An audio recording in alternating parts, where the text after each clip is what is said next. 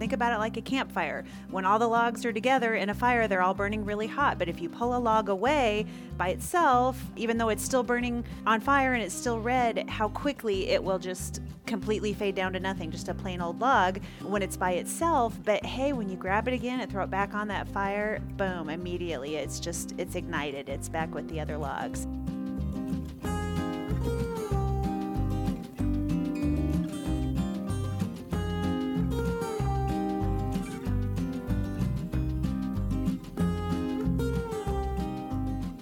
Hi, this is Pastor Tim. This is Pastor John. And this is Every Moment His, a podcast where we pick apart our sermon here at Holy Cross in Kearney, Nebraska, and kind of go deeper into how it applies into every moment of our lives. Today, we have a special guest. Go ahead and introduce yourself, mystery guest. Hey, this is Jolene Berkey. I am your director of music here at Holy Cross. Great. And this is the first time you've been on the show. It is. So welcome. But you're one of our biggest fans, I think. I really am. Yes. We need some merch. We do. Some T-shirt. stickers, some T-shirts. I would Yeah. like that. Some mugs. Maybe a bumper sticker. Yeah. Maybe like an oven mitt. Koozies, man. We need Koozies. That's where it's at. Yep. Yeah. Is there any music accessories that would be good merch? Golly, I don't know. You had me at T-shirt. I run Yeah. 5Ks strictly for T-shirts. So I just stopped there at T-shirt. Guitar picks. Oh, there you go. That would be good. Every moment Drumsticks. his guitar Yeah. picks. Your guys' guitar strap. There you go. Now we're talking. Yeah.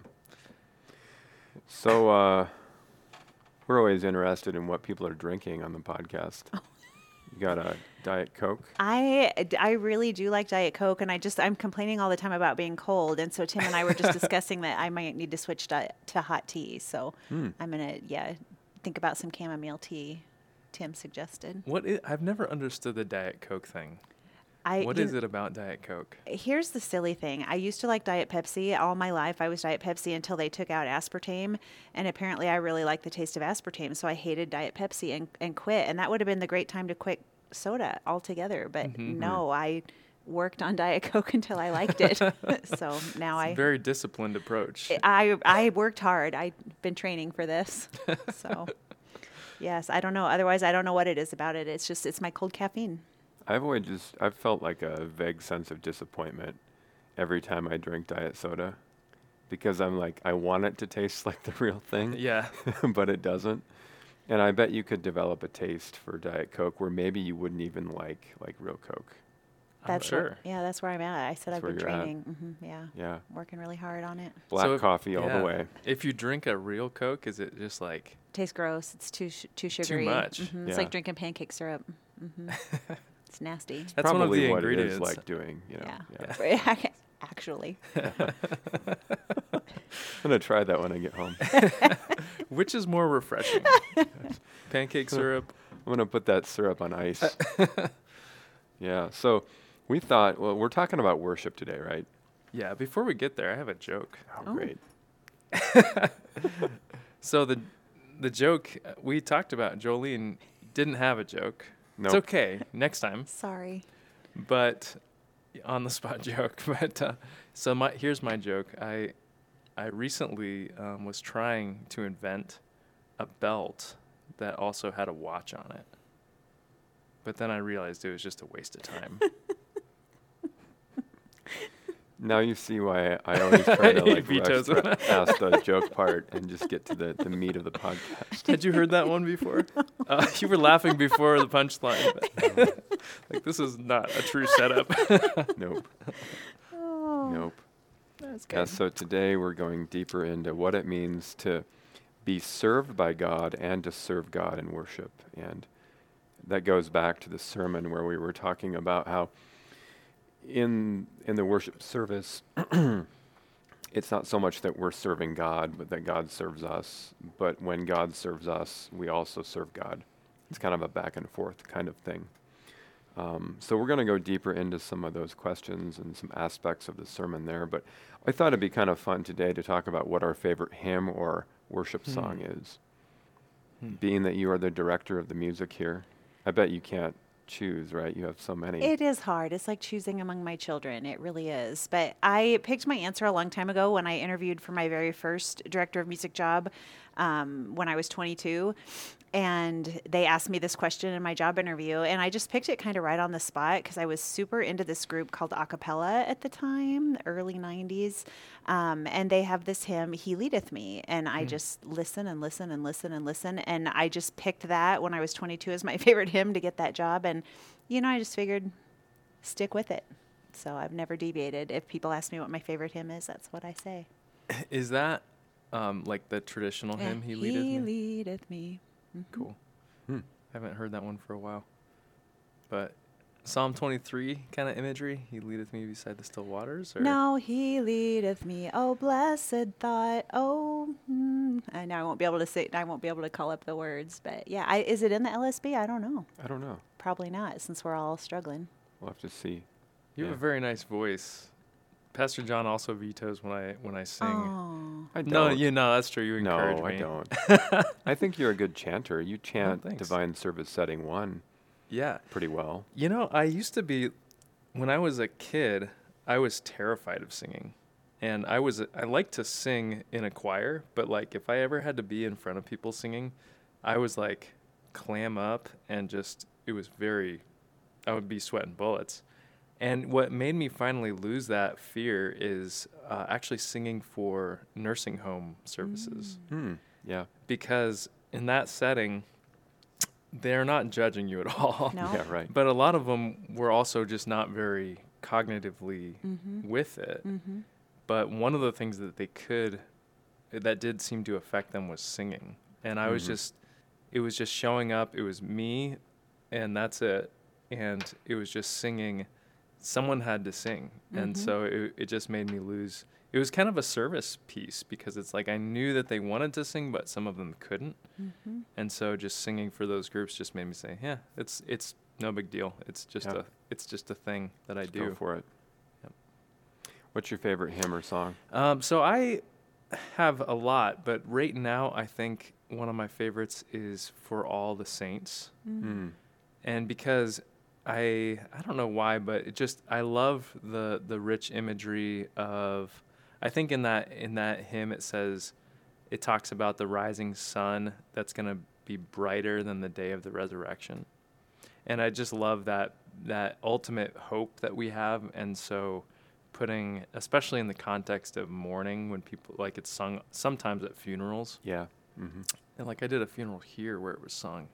And I don't know, I just got into it, and I like the tune as well. It's kind of a powerful tune, so. It is, yeah. What about you, John?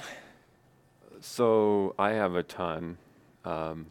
My default is "O Love, How Deep, O Love, How Wide." It was written by Thomas à Kempis. Did I say that right? I'm not sure. He was a 14th century monk, I think, but "O love, how deep, how broad, how wide, beyond all human fantasy." I'm not going to try to sing it. Oh, come on. Is it kind of a minor tune? Okay, I'll give it a shot. Yes. "Oh love, how deep, how broad, how wide." Yeah. Yeah. Do you know that one? No.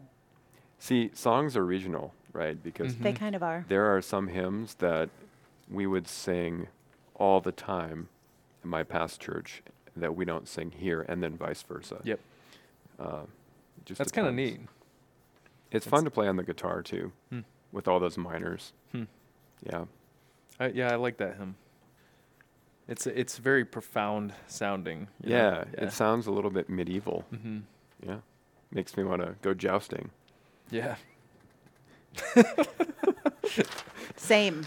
Because I do that on the Same, weekends yeah, sometimes, yeah. you know. Mhm, It's yeah. been a while since I've jousted. So, so we've got 3 questions that we want to talk about with you, Jolene, really related to worship and thinking back to the sermon. And the first question is, why do we need to gather with other Christians to worship? Why not just worship alone? Especially, we're all kind of encountering worship in a different way recently. We've realized, oh yeah, we could do this at home.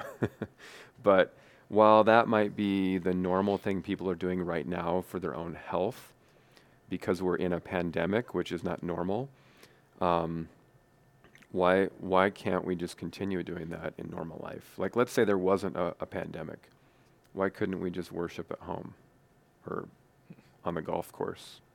You hear that a lot from people, when they talk about going to worship. I don't see the need for a building. The church is not a building. I can just go to a mountaintop and just put on a Christian playlist and worship God there, and I can just take a walk and think about God and worship Him there. So you hear that. I think you hear that a little bit from people. Yeah, Mm-hmm. for sure. Which isn't a bad thing to do. I mean, maybe Mm-hmm. do that on Saturday or Tuesday. Yeah, or anytime. Yeah, that's Because right. really, our whole lives are supposed to be Mm-hmm. worship, right? I mean, every moment, hey, there's a podcast. Yeah, Oh. right. That's a good idea. There we go. Yeah. I got the T-shirt. Yeah. I mean, we worship all the time, but yeah, what about this corporately gathering, with the body? Yeah, I think it's helpful to strip it down to, we kind of are spoiled in a sense. In North America, we have 13 churches on every square mile, something like Yeah. that. And Kearney certainly has lots of churches, but they've kind of become we're so used to it that we're used to neglecting it. And our boy Dietrich Bonhoeffer, in World War II era, he was imprisoned. And he wrote about this, that when he was imprisoned, he would get some permission to go and visit other Christians in the prison. Mm-hmm. And when you're so isolated, it's like this was such a joy that you could go and meet with another Christian and serve another Christian and encourage and be encouraged. And I think we get a little spoiled, I guess, is what I'm getting at. And I feel like I've experienced that a little bit when I see somebody in worship I haven't seen since March. Yeah. Because they've been quarantining, they've been social distancing, and I'm like, oh my gosh, it's you. Yeah. I haven't seen you since March or April or something. And there is this kind of joyful feeling of hey, we're in the same family. Yeah, yeah. Family reunion, Jolene, in our discussion earlier, you shared, I think, a helpful imagery of logs. We were talking about it with our daughters when they were little, and we used to do family devotions. And I can still remember sitting around in the living room talking about it, why we have to be in worship. And I don't remember how it came up, maybe the topic of our devotion. But Sarah, our youngest daughter, piped right up with, well, of course you have to be in worship, because think about it like a campfire. When all the logs are together in a fire, they're all burning really hot. But if you pull a log away by itself, even though it's still burning on fire and it's still red, how quickly it will just completely fade down to nothing, just a plain old log when it's by itself. But hey, when you grab it again and throw it back on that fire, boom, immediately it's ignited. It's back with the other logs. And I don't know where she got that imagery, but she piped it up immediately into our discussion, and that just has really stuck with me. We don't want to be that burned out log off by ourselves. Yeah. I think, too, just to add to this a little bit, too, I think even the idea that Christians have of salvation is part of it, because in an Eastern philosophy or an Eastern religion, like in Hinduism or in Buddhism, salvation, there's a different word for that. Salvation would be nirvana, or I think it's moksha, right? In Hinduism, you're escaping the cycle of suffering, and salvation is very much an individual thing. It's something you achieve as an individual. But in the creed, we say, I believe in the communion of saints, right? And that's right there with the resurrection of the body and the life everlasting.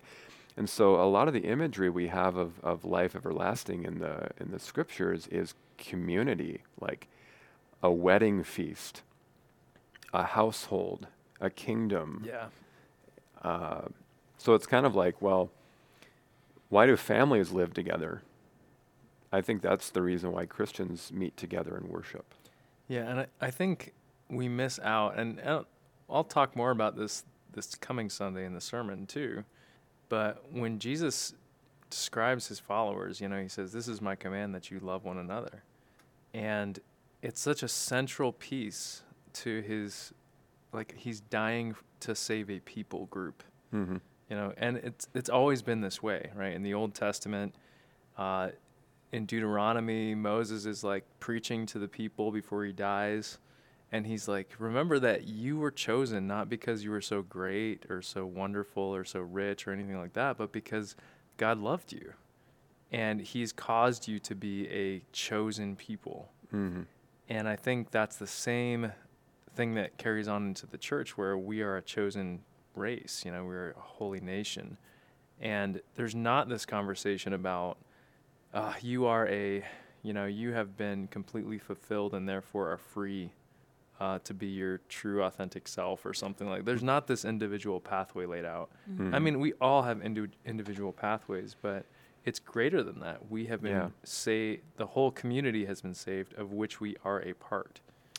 Well, and I think it even gets to the question of what is even the purpose of human existence. And to be a human being is to be created in the image of God, and to be created in the image of God has to do with relationships. I mean, the Trinity is a relationship of Father, Son, and Holy Spirit. And so if the purpose of my life is to be in relationship and to love other people, then I can't do that alone. Just, before we move on to the next question, just one more thing too. The way that Satan devours Christians is when he gets them alone. Mm-hmm. And I have this picture in my mind of a book about dinosaurs when I was a kid. And they had this picture in there of like an angry T-Rex, with the stubby little arms, stalking these triceratops. And the triceratops had the baby triceratops like in the middle of a circle of triceratops, horns sticking outward in a circle, baby triceratops in the middle. This is all conjecture. Who knows if triceratops did this? It's not like they found a fossil bed with them in a circle. But the idea here is that you have the stronger protecting the vulnerable, and they're together. And if Satan, being as predatory as he is, if he's able to get us isolated, then he's going to go after us when we're weak. Yeah. It makes sense thinking about the animal kingdom as a whole. I think elephants do that same thing too, that circle thing of strength, but it makes sense. Maybe they learned it from the triceratops. Right. Yeah. When they read a book about dinosaurs. They shared information. Yeah. All right. Let's move on to another question. Question number 2. What hinders our worship? And I'm thinking back to an article that we all shared from Desiring God about idolatry in worship. And immediately when we think of idolatry, we think of the statue, the graven image. But, the article talked about some things that get in the way of our worship that maybe are idols, even within the sanctuary. I think it's just so good when you walk. There's that book by Max Lucado, It's Not About Me. And I just always think about that when I walk into a place of worship, because I think as a society, we are a consumer society. We want our French fries hot, our coffee at the exact right temperature, so that if we spill it in our lap, it won't burn us. We want everything just how we want it. We want it. Doesn't McDonald's have a commercial? I want it my way. I want it. Yeah. Burger King. Yeah, I think, Burger right? King. Yeah. So I think at worship, we want it. We want it our way. We want the pastor to be really good, not too long. We want the music to be just my favorite hymns, not too loud. It's hard to break out of that consumer. Yeah. Mentality. It's like we're just always monitoring our experience and grading it. It's like, oh, that was like a C+. Yeah. It's interesting I was talking to, so I have some friends in Botswana who are translating the Bible into the local language with Lutheran Bible translators. Crazy life story, but they're very talented at this. But they were saying, like, in Botswana, when the church gets together, it's like 4.5 hours. And so it's like, as soon as you go there and you experience church in Botswana, you're just absolutely broken of all these kind of consumeristic timing, Western stuff. It's just like, we're done when we're done, and maybe we'll have a meal in the middle of it. And church starts when people get there. Yeah. So it's just a very different expectation. Yeah. And I think there's a bit of a poverty to our expectations. There is. I've been trying to encourage this example, or just this comparison between a family meal. It's like when you go to Thanksgiving dinner at your family's house. Some people get there early, they set up stuff, but there's like joy in the air, and then everyone else kind of piles in, and you're there as long as you're there, and you're there not to get in and get out, but you're there to enjoy the company of other people and celebrate. And like, we're talking about the marriage feast of the Lamb here, which is a foretaste of that great feast, but we get to we get to have a taste now. And I think those elements should be involved. We get together, we're here till we're here. I always love those people who linger after church. Yeah. And their kids are like, let's go home. But those people are blessed, because they get it. They're like, I'm going to talk to one more person, and I'm going to make that one more connection. I just love to see these other Christians. And I think that's the kind of mindset. Maybe we just need to have a Sabbath day. Yeah. And enjoy each other as Christians, and enjoy the fact that we're going to be saved together, and that we share forgiveness now, So I think there's a poverty to this kind of, consumer in and out mindset. If I don't like it, I'm going to find another place, like you're just missing so much of the richness of what the church actually is. Well, that's really convicting too, because I think about Thanksgiving meal and how much you anticipate it. You think about it for days and weeks ahead of time, in the menu and the food, and you're there that morning and you're smelling all the smells and you're just desiring it, and you just can't wait for it to start. And then the reason why it's convicting is because then sometimes in worship you're just like, I don't want to be here, just get in, get out, get it over with, get on with my day, and so it can be convicting that I don't experience sometimes that same anticipation that I do for a meal, for food, for food. Well, and if you set the table for Thanksgiving and then everybody's being picky about what you serve, like, that turkey is too dry. Yeah. That happens. And I think that can happen with worship. And one of the things the article was talking about is, you have some idolatry in your worship if you say, I can't worship Jesus unless we're doing it from the hymnal, I can't worship Jesus. Or if we're doing it in the hymnal, I can't worship Jesus. And I think that we should be really like worship omnivores. We should be like, hey, if we're going to get together and we're going to sing Shine, Jesus Shine, and we're going to sing, like As the Deer, like 90s contemporary songs, or we're going to sing something that's like more recent, or we're going to sing like Break Out the Old Red Lutheran Hymnal. Yeah. Right. It's all the same, right? I mean, some of us might prefer something, but at least we're doing it together and it's for Jesus. Right. Right. Yeah, we get into these picky. That's why I kind of like a blended worship service myself, because there's that purposeful tension between perhaps there's no worshiper out there getting exactly what they want. Oh, I just love the hymns. Oh, there's a new one. What can that person really learn from that new song? I like that blend. I like that purposeful tension. I wonder if, like, in the Old Testament, when they worship together, right. Like, if there was people who are like, I hate the harp. Can't stand it when they get that harp in here. David on that lute. Yeah, right. That psalm is the worst. Yeah, Psalm 68. Didn't we do this 2 weeks ago? Do we have to sing it again? Definitely not my favorite. Yeah. Yeah. One of the things about sacramental worship, being a sacramental Christian has a lot of, and actually liturgy too, because it's like, the liturgy saves a lot of things. I kind of joke about this, but I'm also serious. Like, I can preach a bad sermon, and that means it's going to be something that maybe doesn't connect or whatever, or is a bad week. But you know what? The liturgy is going to pull us through because it's going to pronounce the forgiveness of sins. And also in the sacrament, Jesus shows up. And I can't really mess that one up. Jesus still shows up, still gives himself away in love. And that's good. Even if you heard 3 bad songs and a bad sermon, Jesus still showed up. I've heard that about the liturgy too, that in some kind of mainline denominational churches where maybe the preacher isn't preaching the gospel. The preacher's preaching whatever the latest trend is. Self-help. Or Right. Yeah, but the liturgy is going to have these pieces of gospel, of forgiveness, the creeds, the sacrament. Those things are still there for God's people, even when the preacher is, sadly dropping the ball.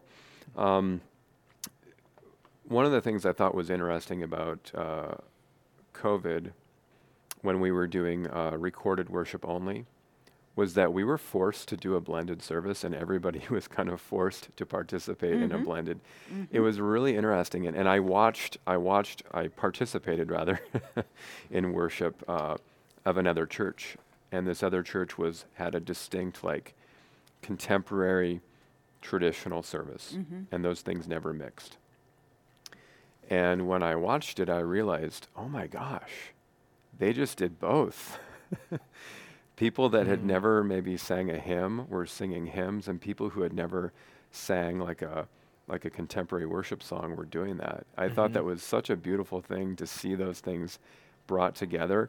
And because, beggars can't be choosers, that was worship. And I bet that people were more favorably inclined to it. Like, hey, at least I get to worship. Right. I hope that maybe COVID has helped us mature a little bit. But then again, bad habits die hard. So we'll see. And come back quick. But yeah, I hope the same thing. I hope that God has, taken a few things off the buffet menu for us during COVID. And I think that it's still, we're happy to eat. I think it's caused us maybe to be grateful. So, So let's move on to question number 3. What changing trends do we see in worship? This is the question I'm the most interested in, because it may not be what we think. And I guess to start us out, Jolene, do you want to talk about the Sing Conference? Because I think the Sing Conference, like, I remember when I visited here and interviewed at Holy Cross, I sat down with you and we talked about worship. And first 2 minutes, I was like, you and I connect on worship. We have the same thinking. And I think that the Sing Conference kind of embodies what we're talking about here. Well, Keith and Kristen Getty are the ones that do the Sing Conference, and we've actually brought a lot of the Getty music back to Holy Cross. And the reason why is they're taking rich theological lyrics and putting them to very singable tunes, but that sound current, that sound relevant. And so they're kind of doing that blend in the really excellent lyrics. I think a lot of people complain, praise songs are just, 7 words, whatever that joke is about praise songs, that's just, I love you, Lord, I love you, Lord, I really, really love you, Lord. And then they say, well, with hymns, there are all these gobbledygook words I can't pronounce and don't know what those words mean. So, you hear from both of these camps, but I think the Gettys, I think that is the trend, is kind of bringing back into contemporary praise music some more rich theological lyrics. And I've seen just in the music trend, and the Gettys are doing a lot of this, they're taking the older hymns and bringing them back and then just adding in a praise chorus. And we've done a lot of that here with, just in the last couple weeks, we've done Great is Thy Faithfulness, Blessed Assurance. You got the bones of the good hymn, and then you've got a praise chorus. So I kind of see the pendulum swinging back to I don't know about richer. you, Pastor Tim, but when I was growing up within a church context, like, say high school, the contemporary music scene was full blown. And so, like, church for me would be like going to an auditorium with some fake plants and like some really bare bones altar, nothing really liturgical, song, sermon, song. And the songs were very much like, Jesus, I love you. I really love you. And sloppy For wet real kiss. this time, yeah. You love me. And granted, there is this, of course we love Jesus and Right. Jesus loves us, but we didn't really learn much about the story of salvation. The scriptures were not prevalent in worship. And then I remember experiencing more of a liturgical worship, and some of it was like gobbledygook. I'm like, Yep. I have no idea what you just said. but some of it was really rich and teaching and even emotional. Yeah. And I would say that a lot of the younger generation are kind of craving that. Yeah. As interesting as that is, the younger generation doesn't always want what necessarily the baby boomer generation wanted, which was, you know, Experiential kind experiential. of. Yeah. I think that you have even millennials who are attracted to something like even Roman Catholicism or Greek Orthodoxy Yeah. because they want something ancient and sacred. Well, and I do think that people aren't coming to church to be entertained anymore. I Right. think that trend Yeah. is Yep. because we're just not that great at it. Let's be honest. Yeah. We're not that cool, and we're not that And we're entertaining. Lutherans, so we're definitely not good at it. So. But you know, they're looking for like something that's not marketed to them. It's like, don't market to me because they can see it a mile away. Mm-hmm. But they are looking for something, that's held up. That's Well, that word authentic is a big word. mm-hmm. It gets overused, but I think that authenticity is a big deal for people these days. And I think that people really like have been sold to, marketed to, and we've seen everything be plastic and out of the box, attractional. And I think a lot of times people are looking for a quiet place, a sacred place where this is maybe otherworldly. And so that's where worship has been maybe kind of trending towards. For example, this kind of blew my mind when I was taking classes down at Southern Seminary, which is a Southern Baptist seminary.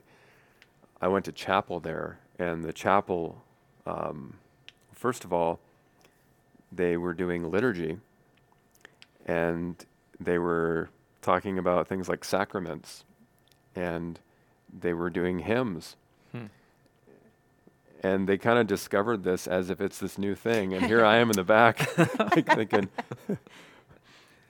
I guess we were cool the whole time. Yeah, darn it.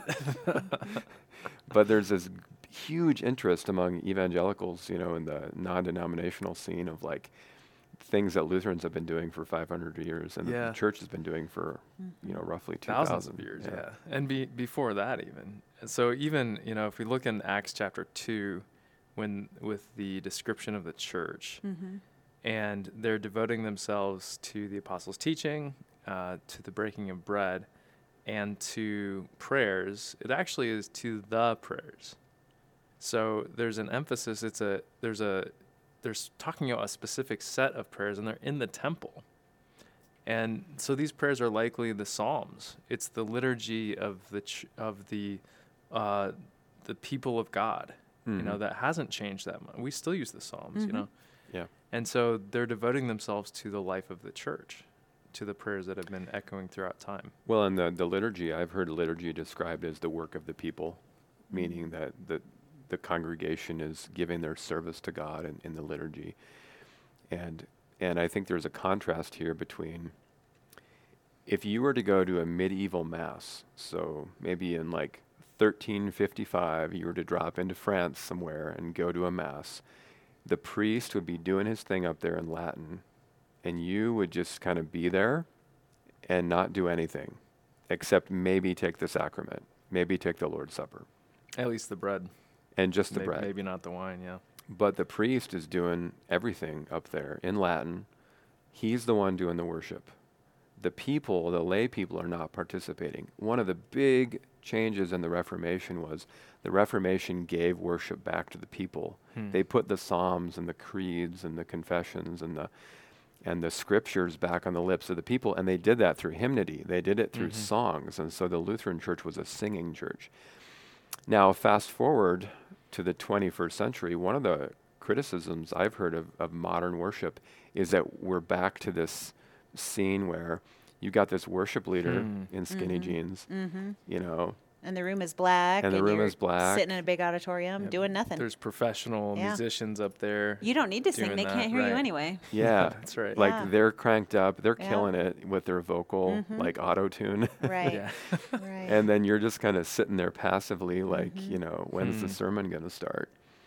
But one of the cool things about the Sing conference is they really focus on congregational singing, and that's really important, right? They do. They want, and they even have this year. It was such a bummer not to go because the theme was going to be on Martin Luther and how, just the congregational involvement and some of the things that he was so key in reforming, as you say. But yes, very big. And when Ron Crocker and I talked, and we kind of did that cantata last year, that was kind of our musical mission statement for Holy Cross, was so that the music would never get so good, up on the quote unquote stage that anyone couldn't participate, and that all of our songs had to be singable, because we are all making music together as a Holy Cross congregation. We're all in it together. So we really wanted people to participate and let that be their offering. Well, and back that's to interesting God. what you said, because it's like, okay, maybe there's going to be a lower level. Right. Like we can't expect people who have not practiced. Right. And maybe they're not professional opera Right. singers. They can't hit that really high note. Yep. We can't expect them to. So We don't want 'em to. Yeah, the form of music Yeah. has to take a certain shape that's accessible. It takes the shape of worship. And it's just like what you talked about, to bring it full circle to you at the nursing home. You didn't need to be a fully trained professional singer. You just needed to bring the word of God through song to the people. And that is what we're doing here at Holy Cross. And we're be bringing the word willing. of God through song to people. We're willing, hearts open, hands open, and God accepts our offering, whatever that is. Mm-hmm. I think that singing in particular, is a human gift. Mm-hmm. Of course, We all have there's it. birds, they sing pretty well We too, all but have it. it's the singing to lyrics. And if we look at the Bible, the people of God are singing all over the place. Yep. And also if we look at the image of heaven, they're just singing, they're just worshiping. Yeah. So I think it's a very fulfilling human thing. It's like, fulfill your destiny, Yeah. sing this hymn. Yeah. Yeah. All God's creatures got a place in the choir. Totally, yeah. It's a Some sing it's lower, a beautiful some sing gift higher. that we just can shatter darkness Yep. with this beauty. And it's not even that so much the music that we're singing is just worship to God. It's also part of our formation as disciples. I'll give you an example. One of my favorite songs that we've been singing recently is Jesus Strong and Kind. Mm-hmm. I love that song so much. It almost, I don't cry easily, but it almost makes me tear up a little bit, because I think about my kids singing it, and I want them to know Jesus in that way, Yep. that they can run to him and that I can run to him. Mm-hmm. And so I think the mark of a good worship song is that the words are going to sustain you through difficulties or give expression to joy, and so that you can sing that song when you're driving in the car and you had a bad day. And that's why I think that even committing songs or hymns to memory is excellent. So, for example, one of my favorite songs, and I sing this with Bria sometimes at bedtime, is Christ Be My Leader. Mm-hmm. Such a wonderful message. Christ be my leader by night and by day, safe through the darkness, for he is the way. That's all John 14:6, by the way. If you look at the lyrics, it's he's the way, he's the truth, he's the life. So it's scripture that's so comforting, that gets deep down in our bones. And that's, I think, the benefit of congregational singing. I think, so I'll tell you a quick funny story, but we used to always, in Thunder Bay, we used to almost always sing the doxology, almost every service. And we would sing it when we brought the offering up. And so it was just, and one of the reasons we did that is because we noticed that the children began to sing it, at age 3, things like that. And so we would do it every time. And for Lent, we would not sing it. So we would stop singing. And then we would bring it back Easter morning. And so Easter morning comes and I tell everyone, okay, everyone, we're going to sing that doxology. We haven't been singing this for, 6 weeks now. And so I really want you to sing as loud as you can. And whoever sings the loudest gets some cheap chocolate, because it's Easter, right? And I'm kind of snarky like that. And so people laugh. And then, but my son Max took it completely seriously. And he's like, he's 5 at the time.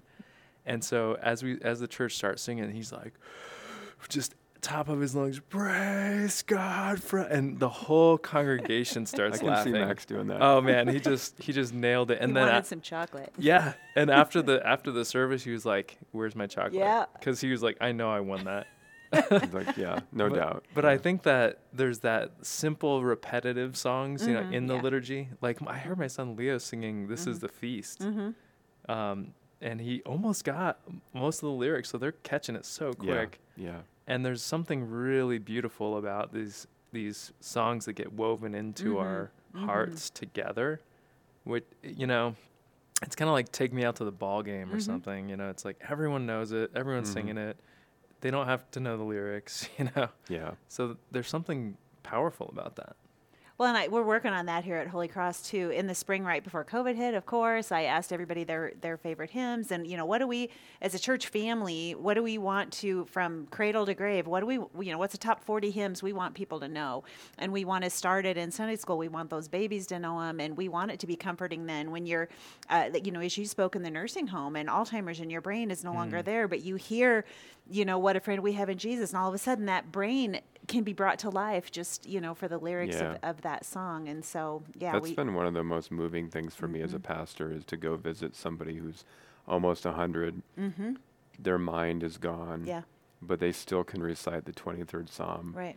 Or even like the confession of sin, like, most merciful God, I confess to you. They know it.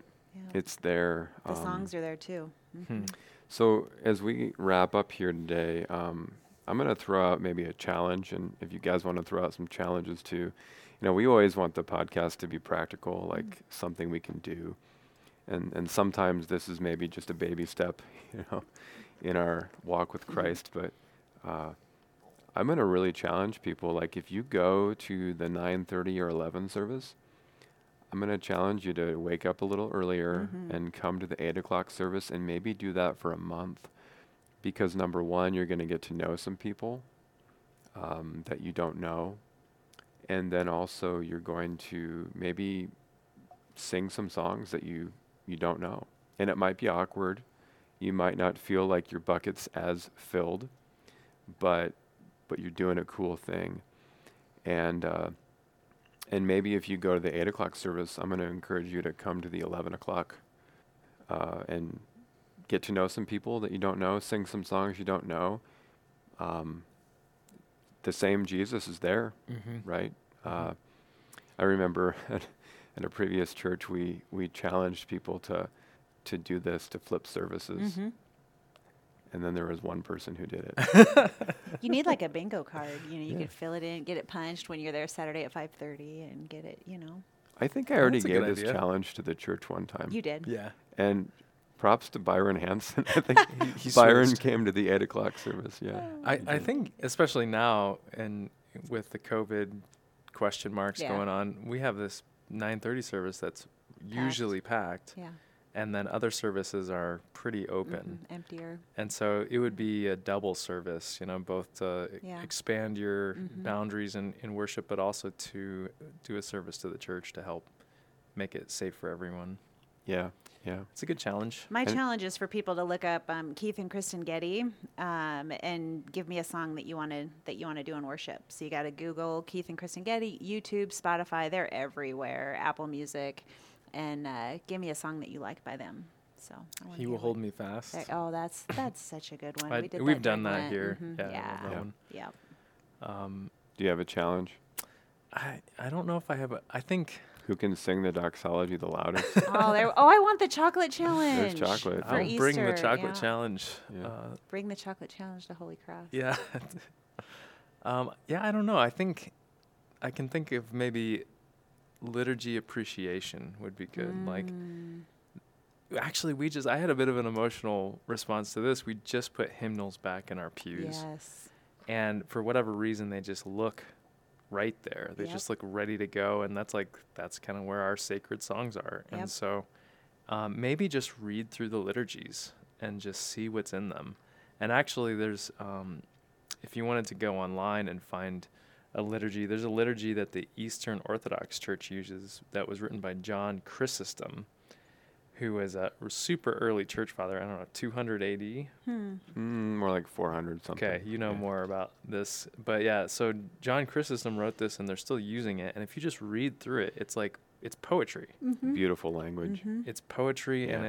it's deep. It's deep stuff. And it calls you into kind of this deep encounter with God. And so I think if you're someone who's, I don't know why the church does all this like kind of rote, boring stuff, hey, take a second look because they're on to something. And maybe when you come to worship and you're doing the liturgy and when you're saying, you know, the Lord be with you and also with you, or we're doing like that spoken back and forth response of you know, the Son of Man came not to be served but to serve, and then to give his life as a ransom. Like really get into it, you know. Yeah. Don't just kind of, because this is a challenge with liturgy, is that sometimes liturgy can become, you know, kind of like brushing your teeth, you know. But really, the liturgy is going to be an opportunity for you to use a modern worship term, to give your heart to God in worship. You know, to say, God, here I am. I'm offering myself up as a sacrifice in participating in this. Yeah. And in Thunder Bay, when the guys would go snowmobiling, they would always say giver. Like Giver. that means full throttle. And so when you come to church, giver. On the Giver. liturgy. Yeah. Give her on the liturgy. you ever, Say it like you mean it. there you go. Yeah. Yeah. Try to be the loudest. Only for chocolate. We used to have at my previous church in Connecticut, we used to have the doors open because we didn't have air conditioning in the sanctuary. So we'd keep the doors open. And I think on Easter, we would say, let's sing so loud that the neighbors can hear us. Oh, cool. Make them wonder what's going on in there, you good. know, and because we were in a residential area. So And this is also a service to the church.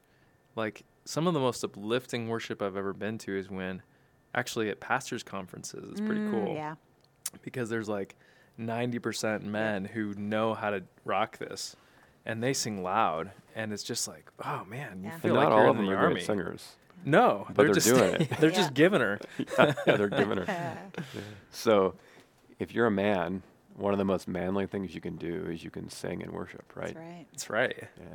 We A just true had our men's manly praise thing. team up here last week, so Yeah. they're doing it. It's as manly as shooting a shotgun or It is. It is. Mm-hmm. Honestly, it does take a little courage. So yeah. Be a man, yeah. sing and worship. That's right. That's a t-shirt. Grip right it and there. rip it. All right. Well, this has been fun. Thanks, Jolene, for Yep, coming You on. got it. We'll have to have you on again someday, and we'll be back next week. What are we doing next week? Hey, guess what? Spencer's going to be on next week. Hey. Spencer Heinrichs. All right. Yeah. So we'll just be talking about more of this theme of what it means to be in the church. Being in community. Being, you saved to serve in community. Yep. So that's what we're looking at. And I think, I think there's so much richness to this theme in the scriptures. We could do another 10 sermons, but just looking at this really clear picture of a nation, right? That you are a holy nation. You are a people and you have talents and gifts to give to the nation of God. Yeah.